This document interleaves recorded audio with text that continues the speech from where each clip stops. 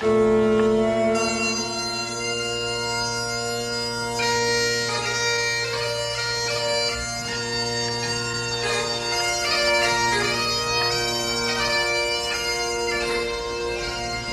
to another episode of 353rd. I'm Scott Barstow. And I'm Anders Brownworth.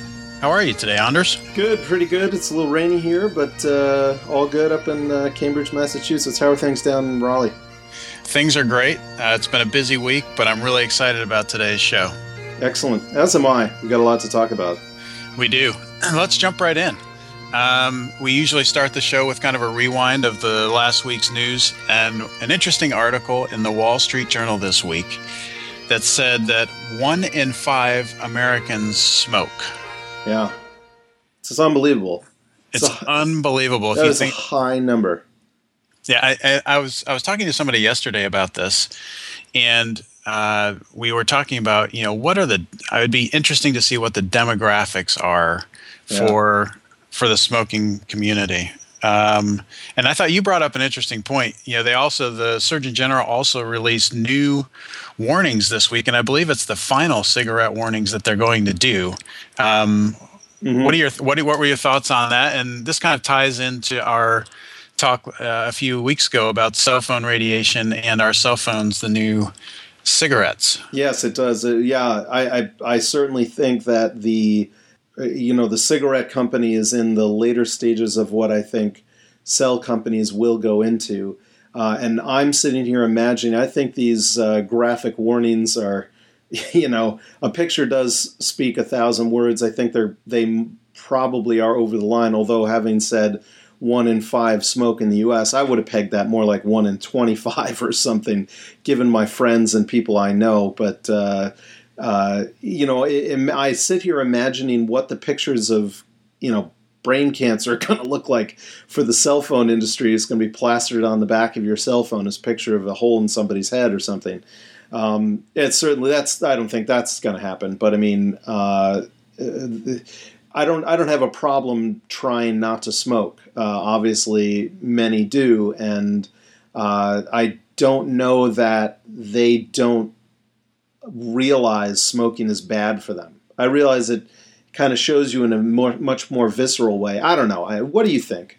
I think that anymore it's not the plight of ignorance and not knowing that what I was going to get into when I started smoking. I think that falls on deaf ears anymore. Yeah. I think when you start, even if you start smoking at 15, at that point that it's just not something you should be doing. Yeah. Anyway, to me, just the statistic absolutely floored me. 1 in 5. That's crazy. Is that 1 in 5 people have tried a cigarette once in their lives? Because I could believe that. The way it read was it's 1 in 5 Americans smoke, not have tried smoking, not had smoked at one point in their lives. It was a current statistic. Yeah. Wow, that's crazy. That's just crazy. Yeah. So interesting news yesterday that the famed Winklevoss twins, yes, from the movie, from the Social Network movie, are dropping their appeal to the Supreme Court. What are your thoughts? I think, certainly given the tenor of the movie, it's about time. I just think they realize they can't win it. That's my call. I don't think they're realizing enough is enough. I think this is much more a calculated decision. I don't know. Yeah, I think that my opinion is that, they're going to be rich anyway. Yeah. I mean, they've got this Facebook stock. They got a $20 million settlement or something like that, initially, a cash settlement plus stock. And I can't imagine that the Supreme Court would give them, 5 minutes of their time. Yeah. Yeah, it seems like such a waste. Yeah, and to be honest with you, I think you could make the case that maybe they had something to do with the idea. Depends on there's never really been a whole lot of clarity around who did what. Obviously, you've got the movie that tells one side of the story, and even if that's partially true, I think you can make the case that even if it had been their idea and they carry it forward, it's probably not what it is today. Yeah. a large part of why it's successful is because of the guy that did it. Yeah, it's the actual plugging and chugging and kind of dodging and weaving that goes along with running doing a startup. Do you have any idea how much these guys got? I mean, they already got some kind of huge payout, didn't they? They did. Yeah, I don't remember the number. Yeah. I know that they still hold a sizable amount they've got some Facebook private stock or something like that. Right, yeah. And then I know they got a cash settlement as well, which was not inconsequential. I think the number that rings true for me is $20 million, but I could just be making that up. Yeah, well, whatever. It's hard to see anything past now as purely just grabbing at, just opportunity, other than, saying that all the work I did in my, this idea, the work I did to come up with this idea is now suddenly worth $20 million or whatever.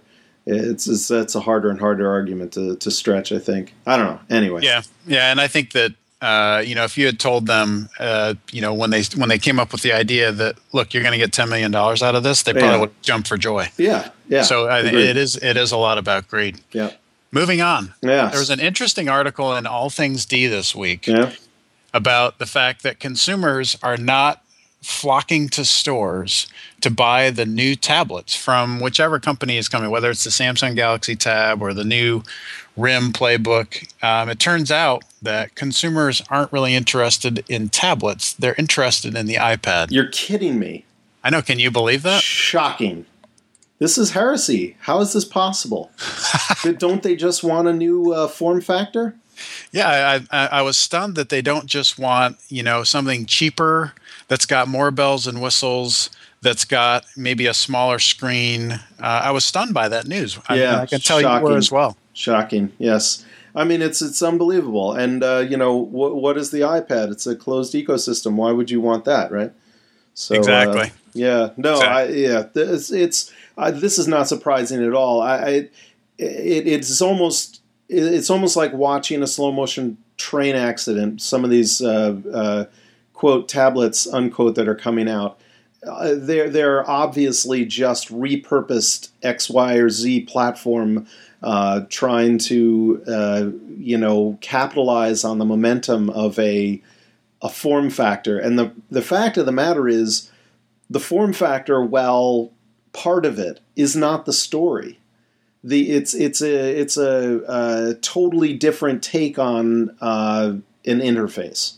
So you can't take a mouse-driven interface. It's one of the reasons why Flash doesn't work well as an idea on a touch-based interface, because it's effectively made for a keyboard and a mouse. It's made to respond to mouse over events. There is no such thing as mouse over. So it's hard to take operating systems that already exist, that are built for other types of input methods, and make it work for this. And I think that's kind of bearing out here.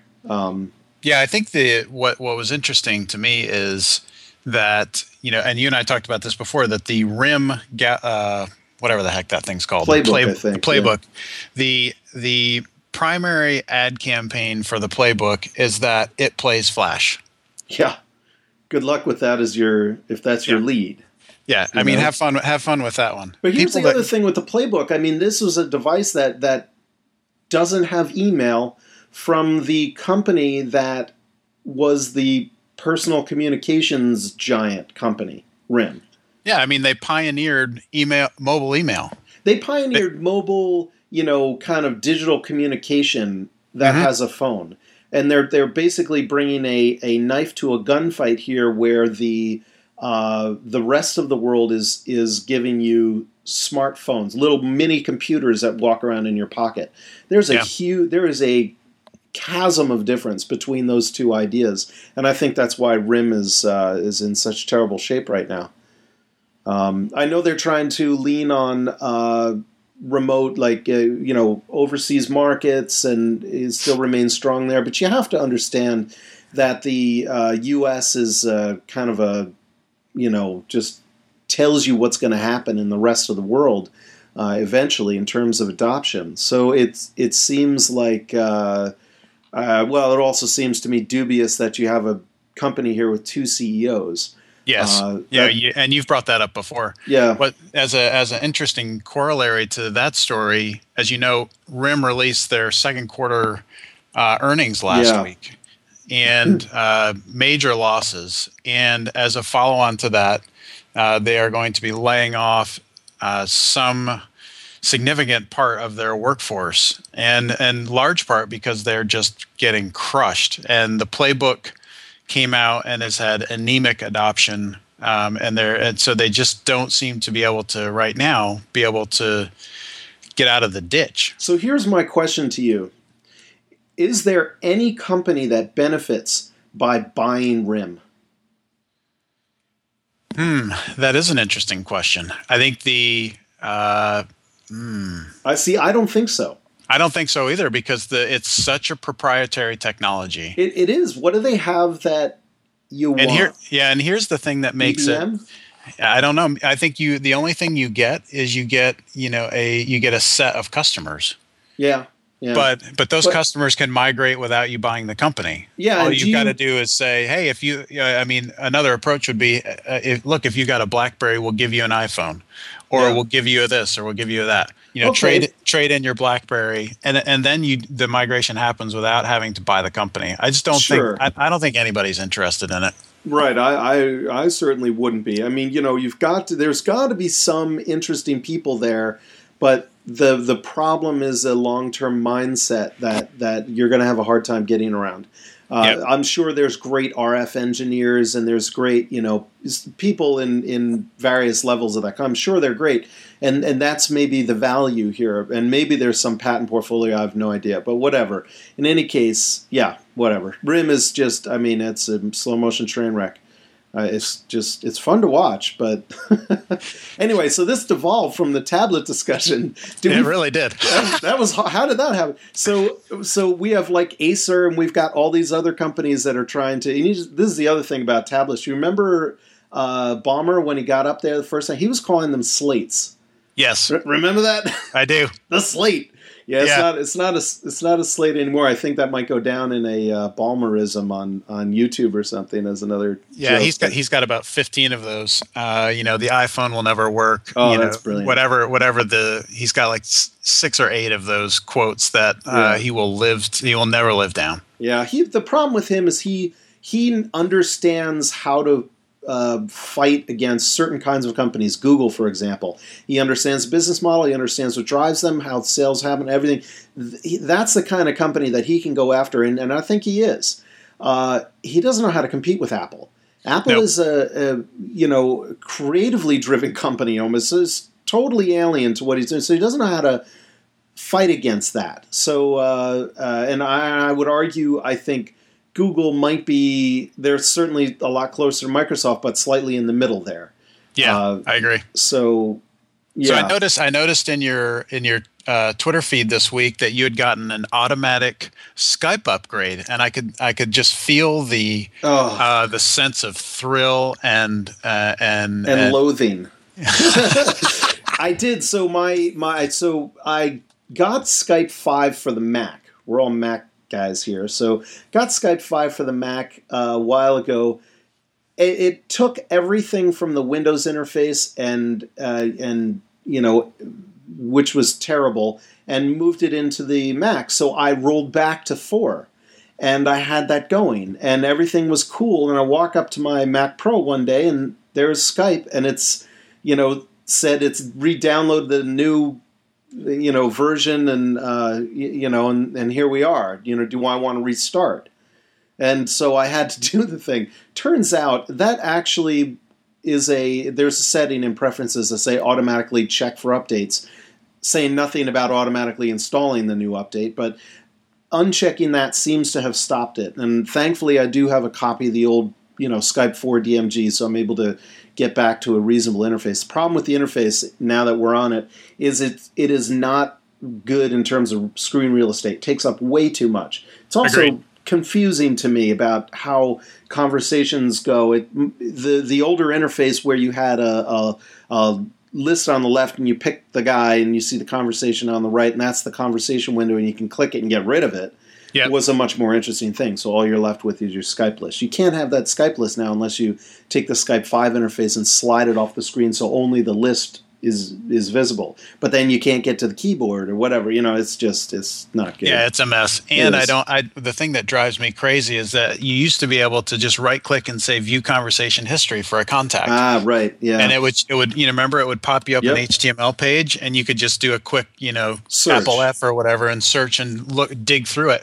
And now I cannot figure out where that's gone. Yeah. I've tried to find it probably 16 times. Yeah. How do you search for something in I don't know. message? And even if you can search for it, the thing that drives me insane is that when you do search for it in their search window now, which I'm sure is so I have to believe their thinking was, look, we don't want to take you out to this web page where you got to search manually. We'll give you search right in the window. Yeah. Great. Okay, that's great. So when I search, it shows me the conversations that have the search text that I'm looking for. Yep. But then I can't drill into that part of the conversation. Yeah. It's so frustrating. Yeah. Yeah. So frustrating. Yeah. Oh well. I mean, yeah. Yeah. It's unbelievable to me how this got by. Yeah, I don't know. It's stunning because usually this company is so good about just turning out quality stuff. Yeah. It's really the first time, in my opinion, they've stubbed their toe. Yeah, agreed. In other news this week, Bitcoin. Oh my word! Serious problems. Yeah, big time. Tell us what happened. Yeah, so Mt. Gox, which is an exchange, you can turn dollars into bitcoins and bitcoins into dollars. You would normally say was hacked. It wasn't really hacked. What happened is there was a independent auditor who had read-only access to the database, who had a copy of that database, and that guy was hacked. How, I don't know. The read-only version of the emails and passwords and account information effectively got out. Now, they had a couple of months ago migrated to a salted MD5 hash, which means a much harder to crack than a standard MD5 hash password scheme. But you could, if you have one of these, if you have an account on Mt. Gox and you are using a password and obviously your email address and it happens to be the same elsewhere, you need to change it. Because that was the big caution coming out was, look, if you use this password you're using here for your banks or whatever else, you need to start changing that stuff straight away. And what was that other? There's been a couple of these big, basically very simple SQL injection attacks that have exposed large databases of users and passwords. And one of them, I think it was wasn't Engadget. Was that other company that what was that company that broke the pictures of the iPhone 4?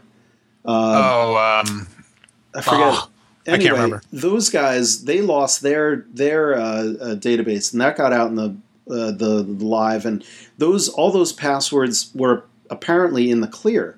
And you could it was crazy. You downloaded this thing, and you could just pick a person at random and with a Gmail address and log into their account.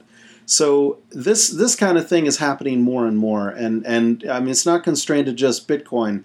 It's kind of all over the place, and it rings true that you should not have the same password on any site. You shouldn't do that. Yeah, but if you get into that, the problem with that, of course, is that you can never remember what password you're using on a particular given site unless you. True, but there are things you can do. Like you can take the domain name and take a few letters from it and use that, or reverse, a few letters from it, reverse the first 3 letters from it, or something like that. I mean, there are things you can do that are easy to remember that are sufficiently obfuscated, I would argue. Yeah, I think you're right. You could have your own kind of cipher. Yeah, essentially. Right. And you could take the first 3 letters, add a letter that's 5 letters from the last letter you saw, whatever it is, put a number and take the last day of today or whatever it is. You could have your own kind of little cipher there. Yeah, you can do something like that. And the other thing you can do, which is I think very unheralded at this point, is use different email addresses for every service. And if you have a Gmail account, you can just say, for example, I'm Anders94 at Gmail. You can just say Anders94 plus name of the site at Gmail. Yes. Yep. And that way, you might be able to easily figure out from site to site that, he's just putting the site name in. But that takes some intelligent human interaction, not something that a computer is generally going to figure out. Yeah, So, and that's really all you need. You need just that little bit of, if it requires a human, they're going to go past it. Yep. And so if it's got to be machine crackable. Yeah, low-hanging fruit is going to be definitely taken out. It's going to be the unwashed masses. So if you have any sort of obfuscation, no matter how simple, even if it's just one character, that'll do it. That'll safeguard you from the overwhelming majority of attacks, and probably it's all the security you need. In any case, so Bitcoin, it's taken a couple. So what happened is this account log got out, and then whomever it was that stole this info got their reversed maybe a couple of the accounts, and then started doing transfers. Bulk transfers of Bitcoin, which made the Bitcoin the value of a Bitcoin crash. I think it was well under $1 at one point.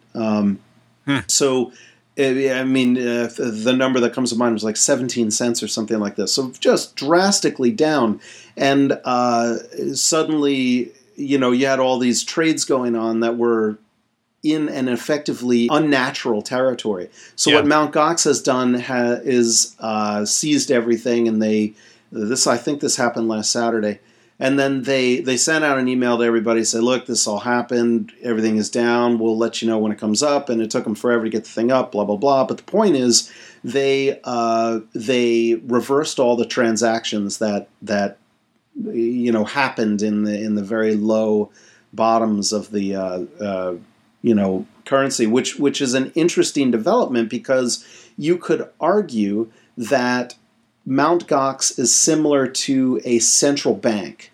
Yes. And this is monetary policy in its most elemental form being executed.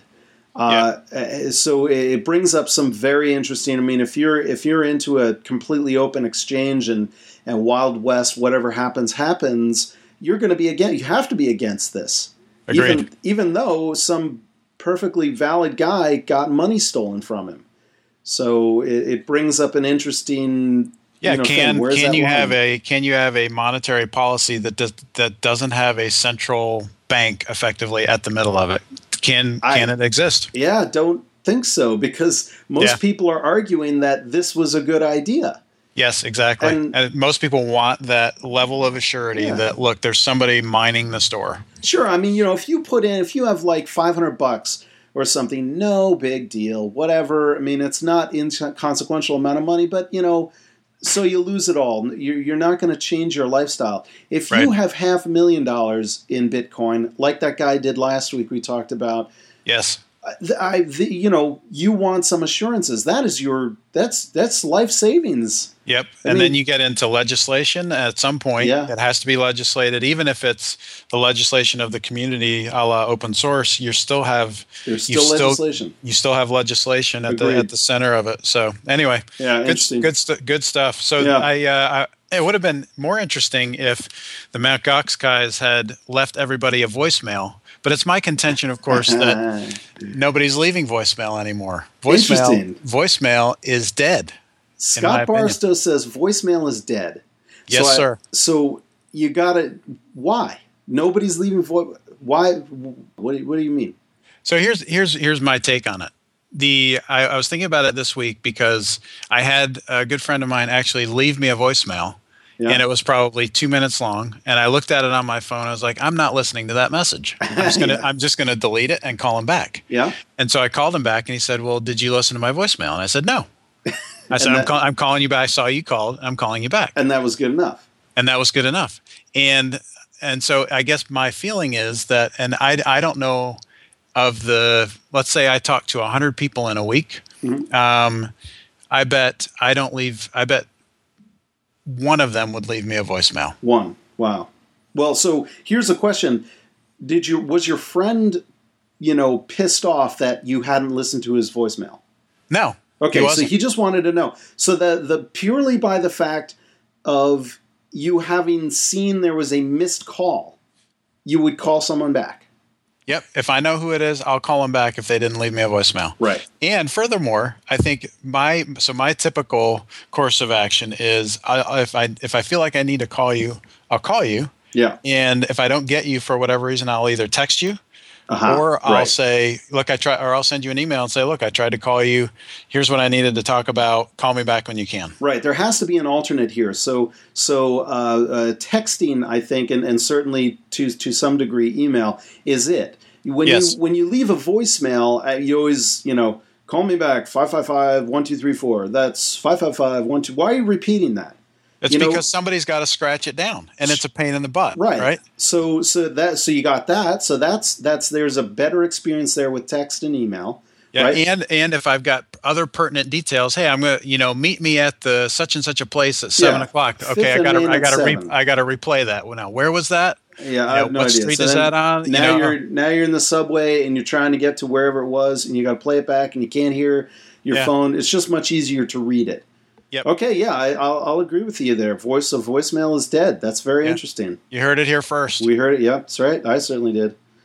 It's interesting. We'll see how that goes. I'm gonna watch what happens. I'm gonna stop leaving voice. One of the things I had done is cut my voicemail greeting down as short as possible.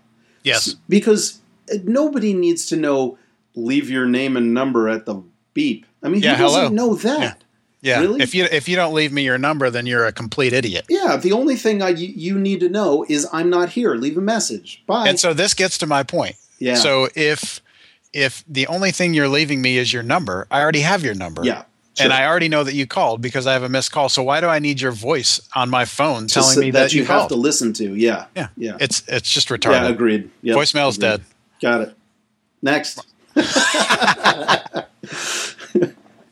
Oh, good stuff. Good stuff. So you were reading a book called You Are Not a Gadget. I was. Yes.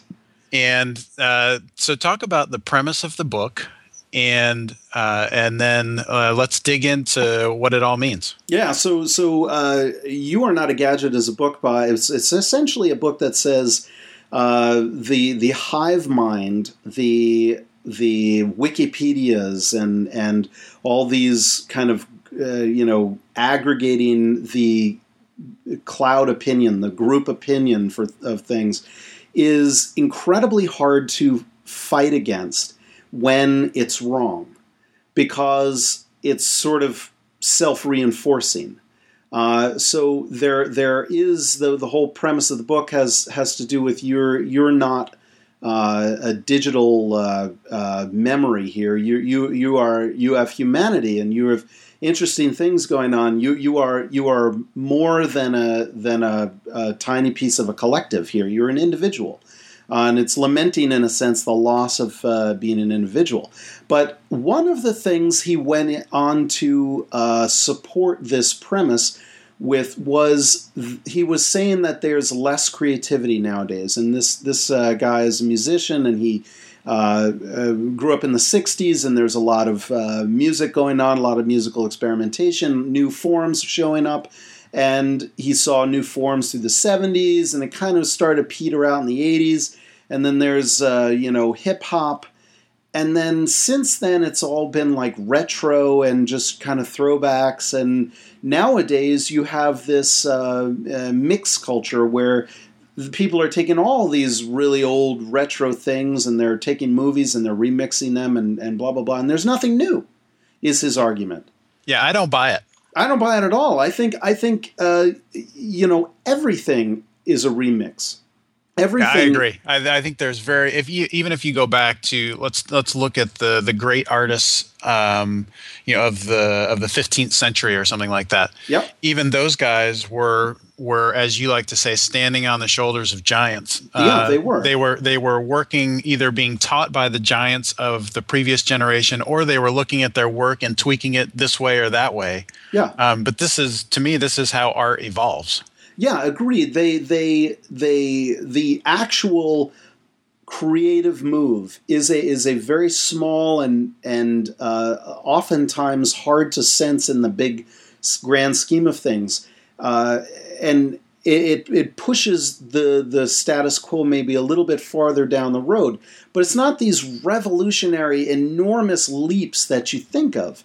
I would argue that an iPhone, which is, seemingly this enormous leap, was really just a bunch of small creative moves and the ability to kind of unshackle from what the standard definition of a cell phone was to allow it to move to a certain place. It actually was a collection of small moves. It wasn't this, major, blowout. And even at that, I mean, it's just building on a cell phone, and it's building on, a computer in your pocket or email or whatever your premise is.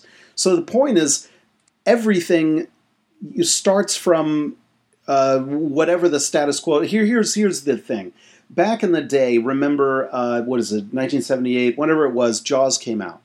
Jaws was kind of the first blockbuster movie. It's like this revolutionary thing. I mean, it was hailed as being so creative. You couldn't see the shark until the very end, and you didn't see the shark till the very end because they didn't have enough money and they didn't build the shark. Turned out being a great thing, right? But this was just an evolutionary move. And you watch Jaws today and you say, yeah, it's just a little rubber shark, fake shark rolling around in the water. It's no big deal.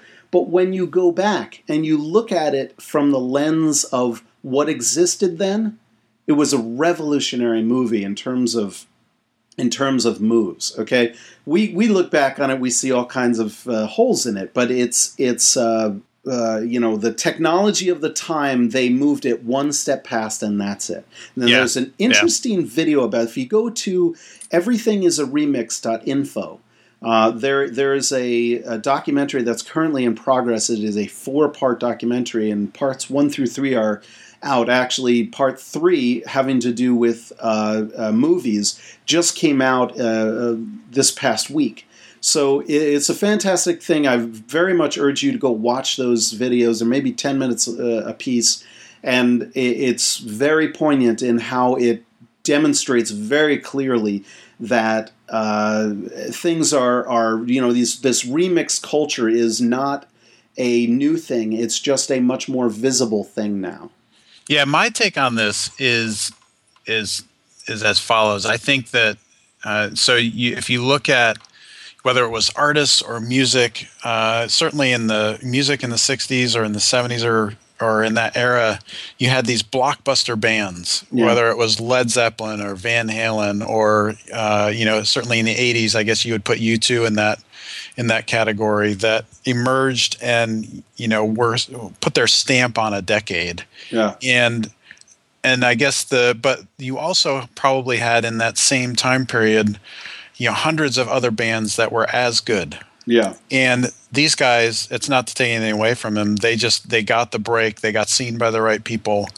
And it's my opinion that the democratization of art is, we are all better off for it. So if you look at a guy like Hugh MacLeod of Gaping Void, for instance, fantastic artist. He draws on the back of business cards for his artwork, and I don't know how much money he makes, but I'm pretty sure he's doing all right. Yeah. That guy in the 60s has no exposure beyond, New York City. Yeah. Where he migrated from the UK to New York City. He probably never makes it out of the advertising business in the 60s. And today he's got a platform where he can distribute his art with very little friction. Yeah. And I think the same is true of, when we were at South by Southwest, we saw bands that you and I had never heard of that were fantastic. Agreed. We went that night to see the Limousines, fantastic band. I've since bought some of their music. And would I have ever even heard of them in the 60s? I dare say no. Yeah. And they would have been irrelevant. So I guess my thing is, okay, yes, you do we probably have more copycat kind of things happening today, just because it's so easy to see something and knock it off, or hear something and knock it off, and take this little bit from this music and mix it with that little bit over there, and now I've got a new song that I can call my own, but really isn't my own. Yeah. So I get the argument. I guess my feeling is that it rings hollow to me. Yeah. Do you think the pace has picked up then? I think the pace has picked up, certainly. Yeah. And I think that there's certainly. And the pace is both good and bad. There's lots of new things coming on the scene all the time, but there's probably quality things that are being pushed to the sidelines all the time. Because of all the cruft? Yeah, just because of the noise. Yeah, the noise floor is definitely a lot higher. Or I should say lower.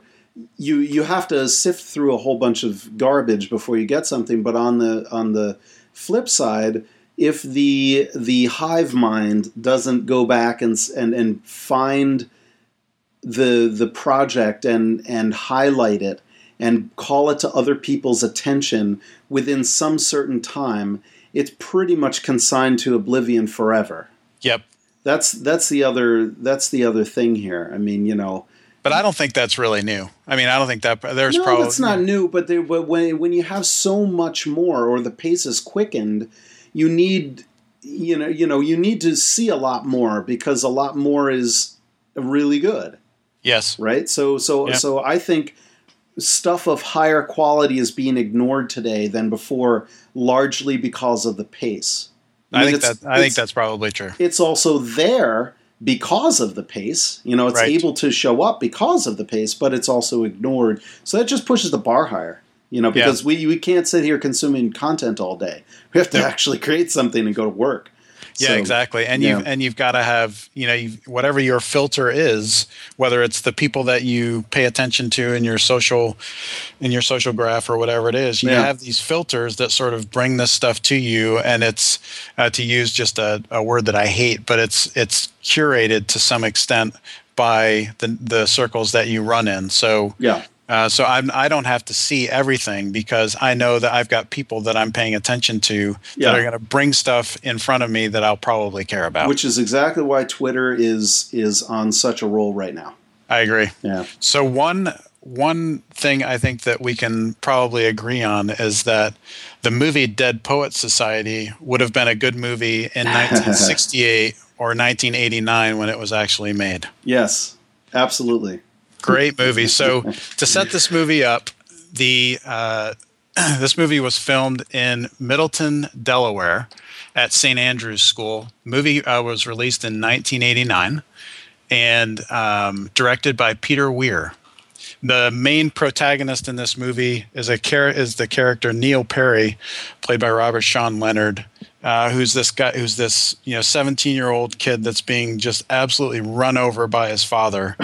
His father is you get the sense that this school where the movie takes place is a school for the society's elite, and Neil Perry has shown up this school. His dad has worked hard to get him in, and is convinced that Neil needs to be a doctor, even though Neil doesn't need to be a doctor. And the movie sort of revolves around this character who's the tragic hero in the story. Totally believable, though. I mean, I can see this. So a little bit of background. I grew up, and my parents taught at a private boarding high school. So I totally understand this. Totally believable at the time. I mean, presumably this took place in the 50s, maybe the late 50s. Yeah, I think it's the late 50s, early 60s, somewhere in there. Yeah, and you got everybody. Everybody's smoking everywhere. Yeah. So I think that's. I don't think they ever say. Yeah, I think it's the 1950s. Yeah. So. Yeah. So very interesting. I mean, this location, by the way, it's anywhere New England as a location, but granted, of course, Delaware is not really what you would consider New England, right? But it does have the school provides a great setting for the movie, because it really does. I would have never guessed that this school was in Delaware. Yeah, that the setting's actually in Delaware. But so you've got these 6 or 7 boys that are hormone driven, generally rich coming from very well off families, and they're all sort of going along and following in the footsteps of their parents. So if your dad was a lawyer, it's assumed that you're going to be a lawyer. If your dad's a doctor, it's presumed that you'll go to some Ivy League school and become a doctor. And then John Keating, the teacher in this movie, shows up on the scene and changes these kids' lives. Yeah, played by Robin Williams. So these kids were every single one of them it had some Hellraiser in them. And John Keating, who was the teacher, had gone to the school a long time ago and participated in this thing that they call Dead Poet Society. But each one of them the whole thing was carpe diem. Seize the day, boys. Make your lives extraordinary. And so they would do this by going to this cave in the middle of nowhere and kind of reading poetry and figuring out their various lives, various things going on with their lives. One guy, Knox Overstreet. I love the names, by the way. Knox Overstreet. You can totally see this guy named Knox Overstreet. To me, that's the best name in the movie. It is. It's like the quintessential kind of upper crust northeastern name. It is. And then they end up calling him Noxious. Yes, yeah, and he's a great character as well. He falls in love with this girl, Chris, who he just can't stop thinking about and writes poems for her. And one of my favorite scenes is when he shows up at Chris's high school. Oh, it hurts so much. And he's got the flowers in his hand, and he's chasing her down the hall, and he chases her into her homeroom, and all just to read her the poem that he's written for her, and she's just so embarrassed. She just wants him to go, and he won't go, and it's just great. They had guts. That takes a lot to do when you're in high school. Yep. To stand up to that. You got to understand that was a tense situation. He had a hard time kind of getting around to calling him on the phone. So calling her on the phone. Anyway, there's a lot like Meeks, like these names. I'm just reading through these names. Meeks, yep. Mr. Pitts, Todd Henderson, Ethan Hawke. Very young in this movie, very early. I think this may have probably his breakout movie. I think so. I don't remember him in movies before this, but he certainly was, just a great character, this timid. Yeah. His brother is a legend at the school, graduated summa cum laude. That just makes it worse. Oh, it's horrible. So he shows up, he's a freshman at the school, and he's just, completely overwhelmed, scared to death. And he ends up rooming with Neil Perry, who's the central character of the movie. Yeah. And, Neil's just trudging along, gets inspired by... Neil takes him under his wing. Neil, absolutely does. He treats him like he's really good to him, includes him in everything he's doing, won't let him just sit there and be a bump. It's amazing. Yeah. And I see a lot of parallels to Todd Henderson and how I was when I was in high school. I was I was like a really shy kid. So, and I had a guy like that kind of said, look, every time I see you, I'm going to say hi. And believe it or not, it really kind of got me out of my shell. And I think, Neil Perry was quite a bit of that to Todd. The whole thing was about how Todd, I think, comes out of his shell and, ends up at the very end of the movie in the standing sequence, leading that whole thing, get up on your desk and anyway, if you haven't seen this movie, you got to see this movie because I'm kind of giving it away. So, favorite scenes from the movie, I think, concerning Todd Anderson, certainly for me, was when they're supposed to write poetry and read it aloud in class. Oh my word! And he shows up in class and hasn't done the assignment. Yeah. So and instead of saying, oh well, that's I'm going to give you demerits or I'm going to do this or that, John Keating says, okay, I'm going to put you in front of the class. And I'm going to have you, he points him at Walt Whitman and asks him what he sees. And he sees a sweaty-toothed madman. Yeah, sweaty-toothed madman. And he starts spinning him in circles and just has him absolutely, riff on whatever he's feeling. And it completely Todd Anderson goes from this shy little kid to like Okay, I get I it. can do this. So the filming of this poem, this whole thing that brings him out of his shell right here, sort of in the beginning of the movie, is what separates Robin Williams and Ethan Hawke's performance from The Ordinary. Not that doing that scene once is necessarily hard, but doing it on call when the camera's rolling, coordinating the camera, walking around and around you, that's what's amazing. They both called up an amazing performance on cue. Like, I don't know how the guy didn't trip over a wire or what. I mean, Yeah, I don't know either. Circles, it was incredible. Really well done. Yeah, and at the end of it, he sort of emerges. He takes his hands off his eyes and looks up, and the whole class erupts with applause. Yeah, and and at that point, he's arrived. Yeah, yeah. And so so the story sort of leads towards this. Towards the seminal moment of the movie, where Neil Perry, of course, has taken a part in A Midsummer Night's Dream at a local in the community theater company, and so he plays the part of Puck. And he goes after being inspired by Mr. Keating. He tries out for this part and types a letter of authorization from his father. forges the letter of authorization. Told you they were Hellraisers. That's right. And gets into this play, gets the lead part, and not too long after that, his dad shows up at school. Asking why in the world he's forged his signature, and there's no way that you're going to be able to continue this. You need to quit. Even though the play is the next night. Right. And so Neil, of course, is distraught and goes to see Mr. Keating the next day about, well, what should I do? My dad says that I can't continue. And of course, Mr. Keating, encourages him to talk to his father. Well, he says, well, what do you want to do? Right. And then he becomes passionate about what he wants to do. Right. And then so Keating just says, well, have you told your dad that? Yes. Have you given him the same impassioned plea that you just gave me? And he says, no, my dad would never listen to me. Yeah. And he says, well, how do you know? And so he convinces him, at least while sitting there, to talk to his father. And we find out, of course, that he never actually does. Yeah. And that he's too scared to approach his dad and have that face-to-face conversation. But he still goes and does the play. Right, he does the play, and turns out that his dad shows up at the play. First of all, he's unbelievable in this play. He is the standout in this play. He's really good.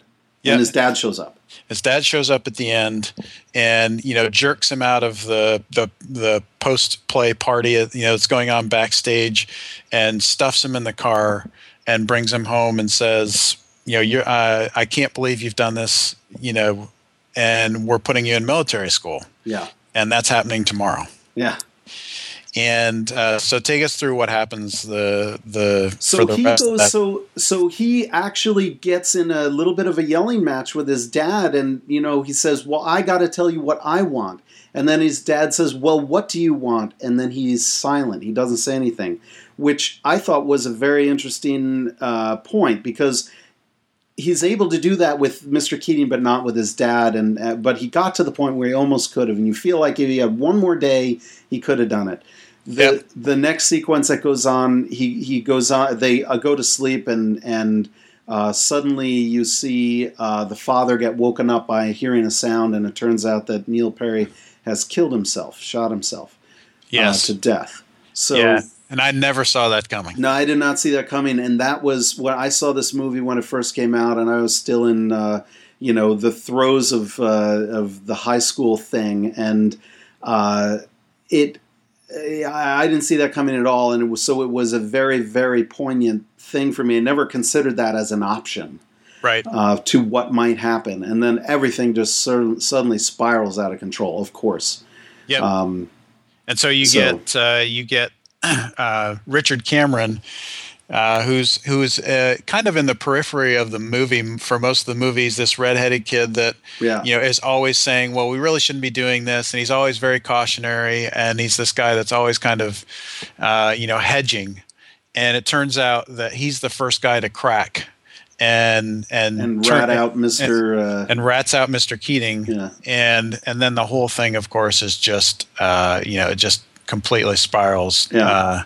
as you said, to the end of the movie, where Mr. Keating comes to get his personal things from the classroom, and the headmaster of the school is not letting him say anything to the students on his way out, and then, of course, Todd Anderson, as you already alluded to, stands up and says, "Oh, Captain, my Captain," Yeah.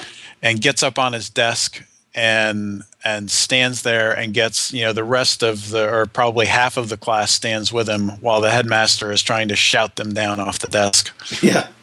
Which is amazing to see him taking the initiative there, and it's just fantastically well filmed.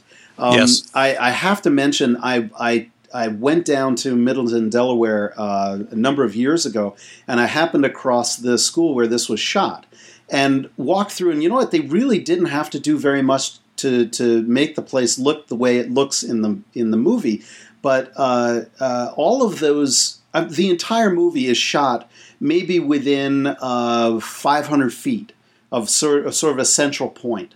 There's and it's that place out where you have the the grass down to the water, and then you've got the building right behind it. All of it is shot in that tiny little thing. And there are big parts of the school that are obviously much more modern and not included.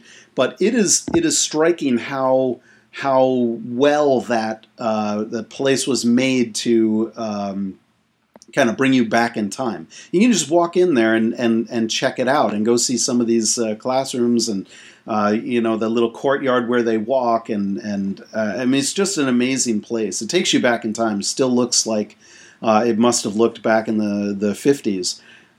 Quite amazing. I was never able to find the old Indian cave, though. And incidentally, the community theater where Neil Perry acts is actually that little theater in Middleton, Delaware, right sort of in the downtown. It's probably like a mile from the school. It actually is the one where he would have gone. You could ride your bike there. It's pretty close to. It's amazing that how well this story matches with this location. It seems that scouting locations. I mean, this was just a gold mine. Obviously, when you watch the movie, it's very rich. Yes, I agree, and it all just sort of happens. Yeah, and it's a great movie, and one that if you haven't seen, I would put it on the must-see list. Yeah, and you should go back and see it again if you haven't seen it in a long time, because it is that good. I loved rewatching. I mean, I haven't seen this movie in 10 years, and it's probably been 15 at least for me since I've seen it. So yeah, it was fantastic. So what are we gonna watch next week? We haven't really talked about it, but I don't know. We haven't. We got to figure that out. So what do you think about doing a Spike Lee movie? Done. Let's do the right thing. Do the right thing. Absolutely. Sounds good. All right. So for next week, do the right thing, and we will have our show. We're doing this on a weekly schedule. We're usually recording Wednesday or Thursday-ish. So look for us consistently. We will be producing these consistently. Look for us online on iTunes. Search for 350third.com, 353rd. Sorry, not .com. Online, we're 350-third.com. We're also on Twitter. And you can find me. I'm Anders94 on Twitter. And what are you, Scott? I am Scott Barstow on Twitter. And we thanks to everybody for the comments that have been coming in. We'd love to see your comments on iTunes, and thanks a lot for listening. Absolutely. So, big time. Until next week, Anders. Sounds great.